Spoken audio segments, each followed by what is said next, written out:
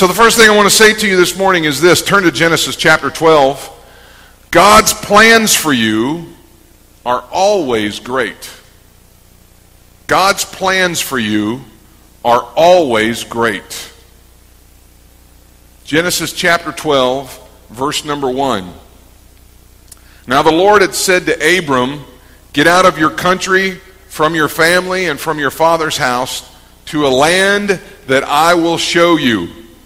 I will make you a great nation. I will bless you and make your name great, and you shall be a blessing. I will bless those who bless you, and I will curse him who curses you. And in you all the families of the earth shall be blessed." Now here we see a great example of some great plans. These plans, the Lord uses the word great a lot in those few scriptures. These had something to do with plans for Abraham and Sarah. They were great plans that I'm sure were very humbling. Now, the man that I had the privilege of working for many years, Kenneth Hagin, he actually made this statement when we were dedicating the new church building in 1992, this big 4,500 seat auditorium, and we had all marched over there and from the gymnasium where we were meeting over to this big, elaborate, giant building. I mean, it was so. I mean, back in those days, in 1992, to see 4,500 seats, especially for me, coming out of a church of 100, that was like going to the Amway Center. Okay, it was huge. And so we were standing there, and it was just cutting edge everything, this orchestra pit that raised out of the stage, and, there was smoke and lights. I mean, it was a big deal. And Brother Hagin stood there, and he made this statement. He said, if I had seen this standing on this street corner in Garland, Texas, when I was a little young preacher, this would have scared me to death. But that didn't change the fact that God had still planned it for him. And so these plans that Abraham and Sarah are receiving from God, that had to be somewhat humbling. To know that every nation on the earth is going to be blessed because of you. Now you think about that. We all know the story now, and it's like we're looking back on it like a movie, like, oh, of course, and Sarah's going to have a baby. But think about not knowing any of the stuff we know now, and getting a call like that.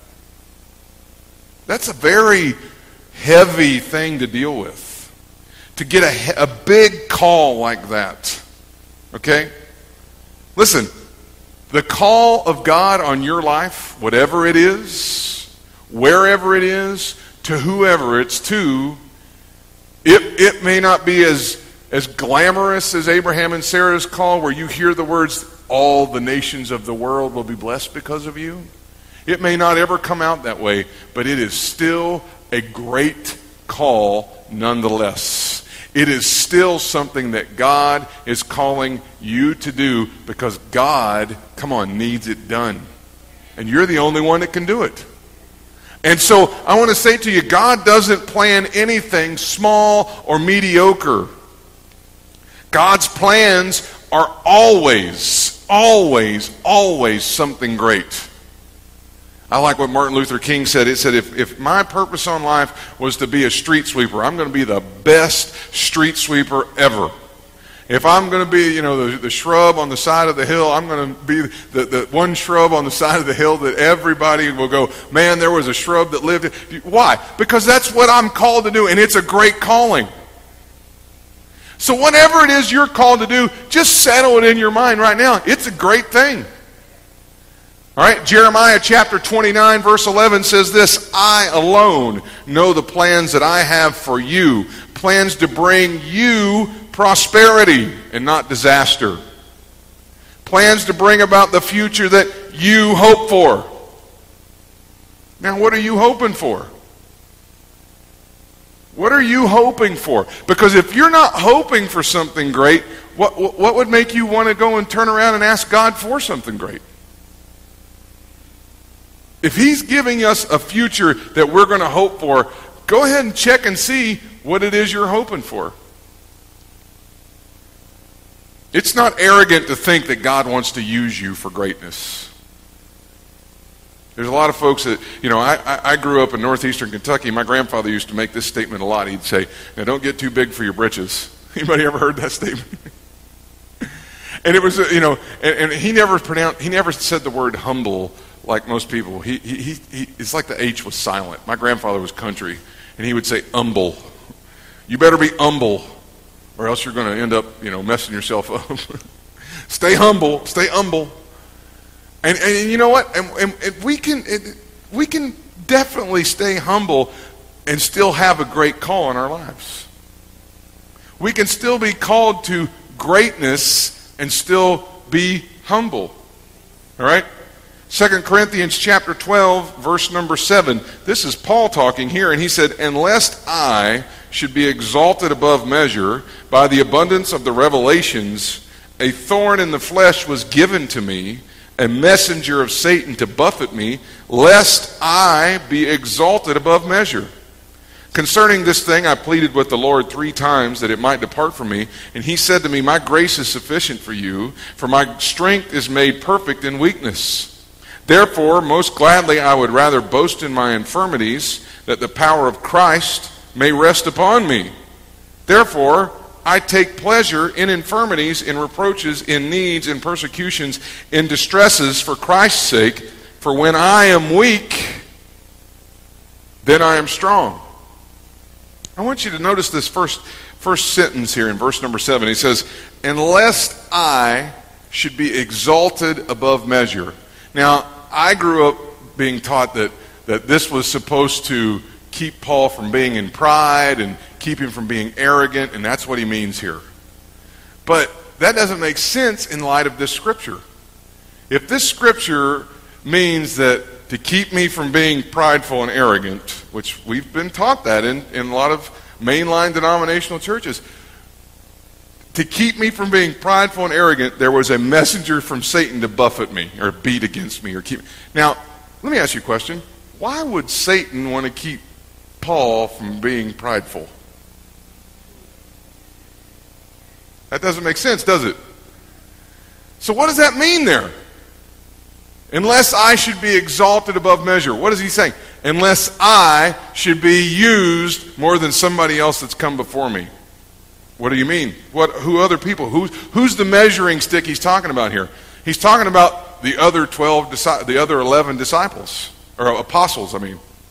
He's talking about the other 11 apostles here. Unless I should be exalted above measure by the abundance of revelation. What does that mean? Unless I should be used more than the other guys because God's showing me more than them. That's what that means. What is that? That's a great call. I mean, this is a guy that's coming in from the outside in. This is the Apostle Paul who didn't walk with Jesus. This is the guy that didn't go and see him feed the 5,000. This is a different kind of guy, and now God's wanting to use somebody else to do more than the other guys did. And that's what Paul's call was, to be exalted or used more than the rest of them. And here we are sitting here today because of this. Paul was used, more than the rest. He went over to Europe and evangelized all of Europe, which is where most of us, our ancestors, heard that message. And then those folks sent out missionaries into the rest of the world. And then the Catholics rose up and listen, you can say what you want to about the Catholics. You can't go anywhere in the world without seeing a Catholic church somewhere. They've evangelized the whole world. Okay? And so Paul's message, being used above measure, was a great call. We don't have to do things like the generations before us just for the sake of doing it like they did it. We're our own people, our own identity. We have our own call. Come on, somebody. This is a lot better than you're acting right now. All right. We have our own call. We have our own strengths. We have our own things that we do well. And it doesn't matter how old you are right now or how young you are right now. God still has a great call on you. And you don't have to imitate somebody else. You don't have to do it the way somebody else did it. You don't have to, listen, if it's just something as simple as having a relationship with God, I don't have to have a relationship with God the way you have a relationship with God. I got my own relationship with God. And that's a great calling in of itself. I don't have to pray the way my mom and dad prayed. See, this is where a lot of folks miss it, because they try and do it the way they've seen somebody else do it. Somebody gets a great call in their life and they immediately start looking for a cookie cutter way to do it so that they don't have to think about it. Listen, you're an individual. You're an original. There's nobody else like you. Now listen, we can get some wisdom and we can get direction and we can get advice from people. But listen, you are unique. You have a call of your own. You have been made specifically to do something for God. Don't try and just copy somebody else. A good friend of my father-in-law is an author named John Mason. He makes this statement. He says this: "You're born an original. Don't die a copy." Okay? Now let's just say we accept that. Okay, God, Brent, you're right. I have a great call on my life. Okay. I'm ready to be used for greatness. I'm ready to have great things in my life. I'm ready to be that. What do we do about it? The big key that people miss it when it comes to receiving a great call is this: they make the mistake of thinking that the great call is just for them. Okay? The great call on our life is not just so, we can drive a Mercedes and have a big bank account and an expensive wardrobe. I don't think there's anything wrong with that. You drive a Mercedes, glory to God. You got a big bank account, glory to God. Pay your tithes. No, I'm just kidding.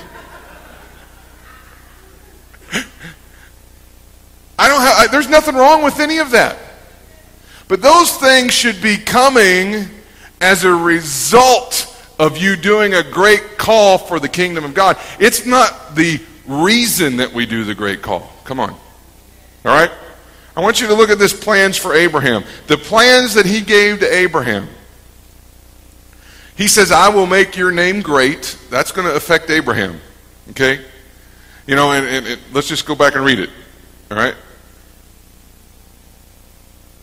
I will make you a great nation. I will bless you and make your name great, and you shall be a blessing. Okay? I will bless those who bless you. I will curse him who curse you, and in you all the families of the earth shall be blessed. Okay, now that's something that affects Abraham. This is a good call. This is a good thing. But notice that every one of those things had to do with somebody else. Okay? I will make you a great nation. Come on, a nation isn't just one person. If you're a nation of one person, man, you're not much of a country. I'm pretty sure you have no military. I'm pretty sure that somebody could conquer you real quick. So what's he talking about? He's like, listen, Abraham, your name is your line, your kids are going to make up this great nation. You're going to be the father. But how many of you know you can't be a father unless there's somebody else involved? So the call didn't just have an effect on him becoming a wealthy man. It was the fact that he was going to give birth to a race of wealthy people. Come on, somebody. All right? I will bless you and make your name great, and you shall, come on, look here. Again, he's telling you to do something else. Be a blessing. If I'm going to have a great call in my life and do great things and have greatness in my life, then it should be me going out and blessing somebody else. That's what he's telling him to do here. All right? Now, I got to go back and look where I was. Give me 1 second.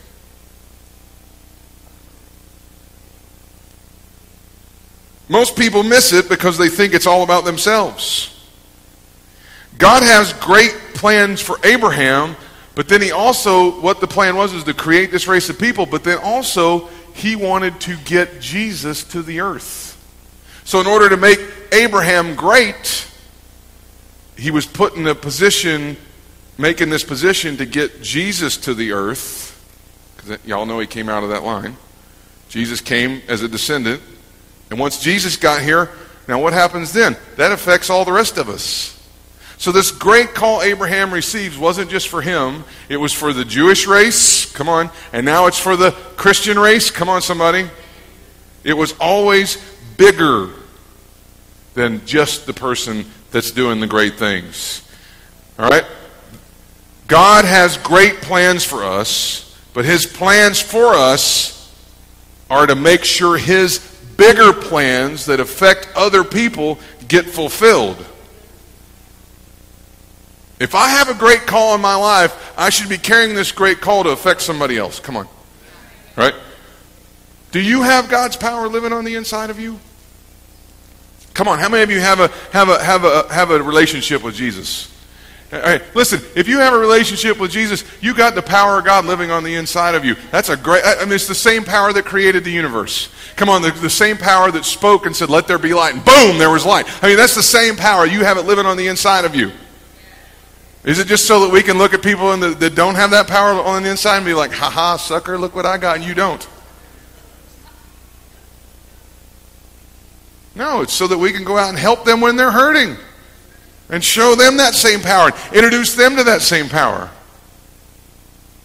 Do you have the King of Kings and the Lord of Lords living on the inside of you? Come on, do you? Then you should be having those great things happen around you. Should be affecting those around you. Now, a lot of times people doubt or are very surprised when you say you have a great call in your life. Now, when I say great call in your life, I mean, now listen, I grew up in a Pentecostal church. Anybody else grow up Pentecostal? All right. I grew up in a Pentecostal church, and every so often, they get a little squirrely. And we had those prophesying services, where somebody gets the spirit of prophecy and they just go and tell something for everybody in the room. I got a word for everybody in the room. And 95% of them were all the same. Come on, somebody. You remember that? And 95% of them was, I've called you and I love you. It's always that. Y'all know what I'm talking about, right? All right? And so we hear those kind of things, but yet we still have this, really? Does God really want to use me? Or does he really have a greatness for me, or great things in store for me? I mean, does that really happen? I mean, when you tell some people that God's called them to do great things, they really, are we ready with that? Lid, are you ready? Okay, all right. You tell people that they got great things in store for them, and they usually look at you like this right here. Everybody watch this.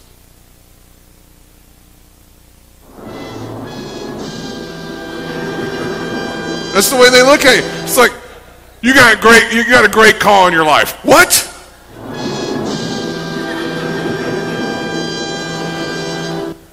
No way, not me. If I would, I would be doing this, or if I would, I would already have this, or if I would, it would already fix this, and if it would, it was already like, we already start, and when we talk ourselves out of it, we doubt it, we don't believe it. This is how we feel. Listen, God's plans are always so big that you can't wrap your mind around it. If God's plans make perfect sense to you and you can figure it out, then you've already achieved that part. Let me clarify that. God's plans have to have faith involved, which means I don't know how this is going to happen. I don't know how it's going to happen. I have no idea. It's just like when we told Stuart, the owner here, I said, yeah, we'll have you that money before we move in. I had no idea where it was coming from. None. I thought, well, should I sit down, write the church, tell them what's going on? Should we ask everybody for a little bit of money? What should we do? And I never could settle on it. We started a letter 2 or 3 times to you guys and just could never settle on it. It just never went together, all right? But it's like we knew we were supposed to do it. We knew it. And it's like, I don't know how. That's when you know it's God's plan. When you don't know how you're supposed to get there, but you know you're supposed to get there, That's a big step. And that's a great call. That's when you know God's calling you to do great things, when you don't know all the answers. And that's the thing that we have to get past. Everything, listen, if we know how to do it, great, do it. But you've already achieved that part. You're there. You're already functioning in that. That's not faith anymore. That's knowing. Okay? It's when we try to accomplish, now catch this, it's when we try to accomplish the full task with our current faith and our current ability that we mess things up. Our current faith and our current ability can only take us to where the current plan is revealed. You can't go past that. Genesis chapter 16, good example of it. Genesis chapter 16, verse number 1. Now Sarai, Abram's wife, had borne him no children. Now she's heard this call that Abram as well. You're going to be great. You're going to have a great country, and you're going to, all the nations of the world are going to be blessed because of you. She's heard this. Her current faith and her current ability are not there. And she had an Egyptian maidservant whose name was Hagar. So Sarai said to Abram, "See now, the Lord has restrained me from bearing children. Please go into my maid. Perhaps I shall obtain children by her." And Abram heeded the voice of Sarai. Then Sarai, Abram's wife, took Hagar, her maid, the Egyptian, and gave her to her husband, Abram, to be his wife. After Abram had dwelt 10 years in the land of Canaan, so he went into Hagar, and she conceived. And when she saw that she had conceived, her mistress became despised in her eyes. Now, at this stage of the game, the call was legit. The call was great. They don't know how it's going to happen. They don't know how we're going to have children that are going to be, blessing of the whole nations of the earth. I don't know how we're going to be made a great nation. That's the legitimate call. And when she tried to figure it out with her current faith and her current ability, what happened? We messed it up. It's messed up. Listen, we're still paying for that. All the stuff in the news right now started right here. This is the reason Syria is happening right here. This all happened right there. Okay, all the stuff that's happened in the Middle East. Right there, started in Genesis chapter 16. All right? God's future plans are not completed on your current faith or your current ability. This is our mistake. I want to say to you this. It is a journey. It is a process to greatness. It's not an instant transformation. 2 Corinthians chapter 3, verse 18 says, "But we all, with unveiled face, beholding as in a mirror the glory of the Lord, are being transformed into the same image from glory to glory, just as by the Spirit of the Lord." Don't be impatient. Don't get so in a hurry to get it done. I see that great thing and I want to make it happen. And I'm the world's worst at that. I've been guilty. Listen, if we had to ask who's guilty of that, I'd have to lay down on the ground, raise both hands and both feet. Because I am overly guilty of trying to make things happen that I know are going to be good. Listen, you can't make things happen. Now, Sarah had the ability in her to be a mom. She had all the tools necessary. She had the womb. She had the ovaries. She had a husband. Everything. What else do you need? You know what they call two married people that don't use birth control, right? Mom and dad? Come on, y'all are way too serious this morning. That's what they call them. Two married people that don't use birth control. Mom and dad. So she's got everything she needs, except for one thing. She's 90 years old. 90. Let me say that again. 90. I don't know about you, but that just makes me go,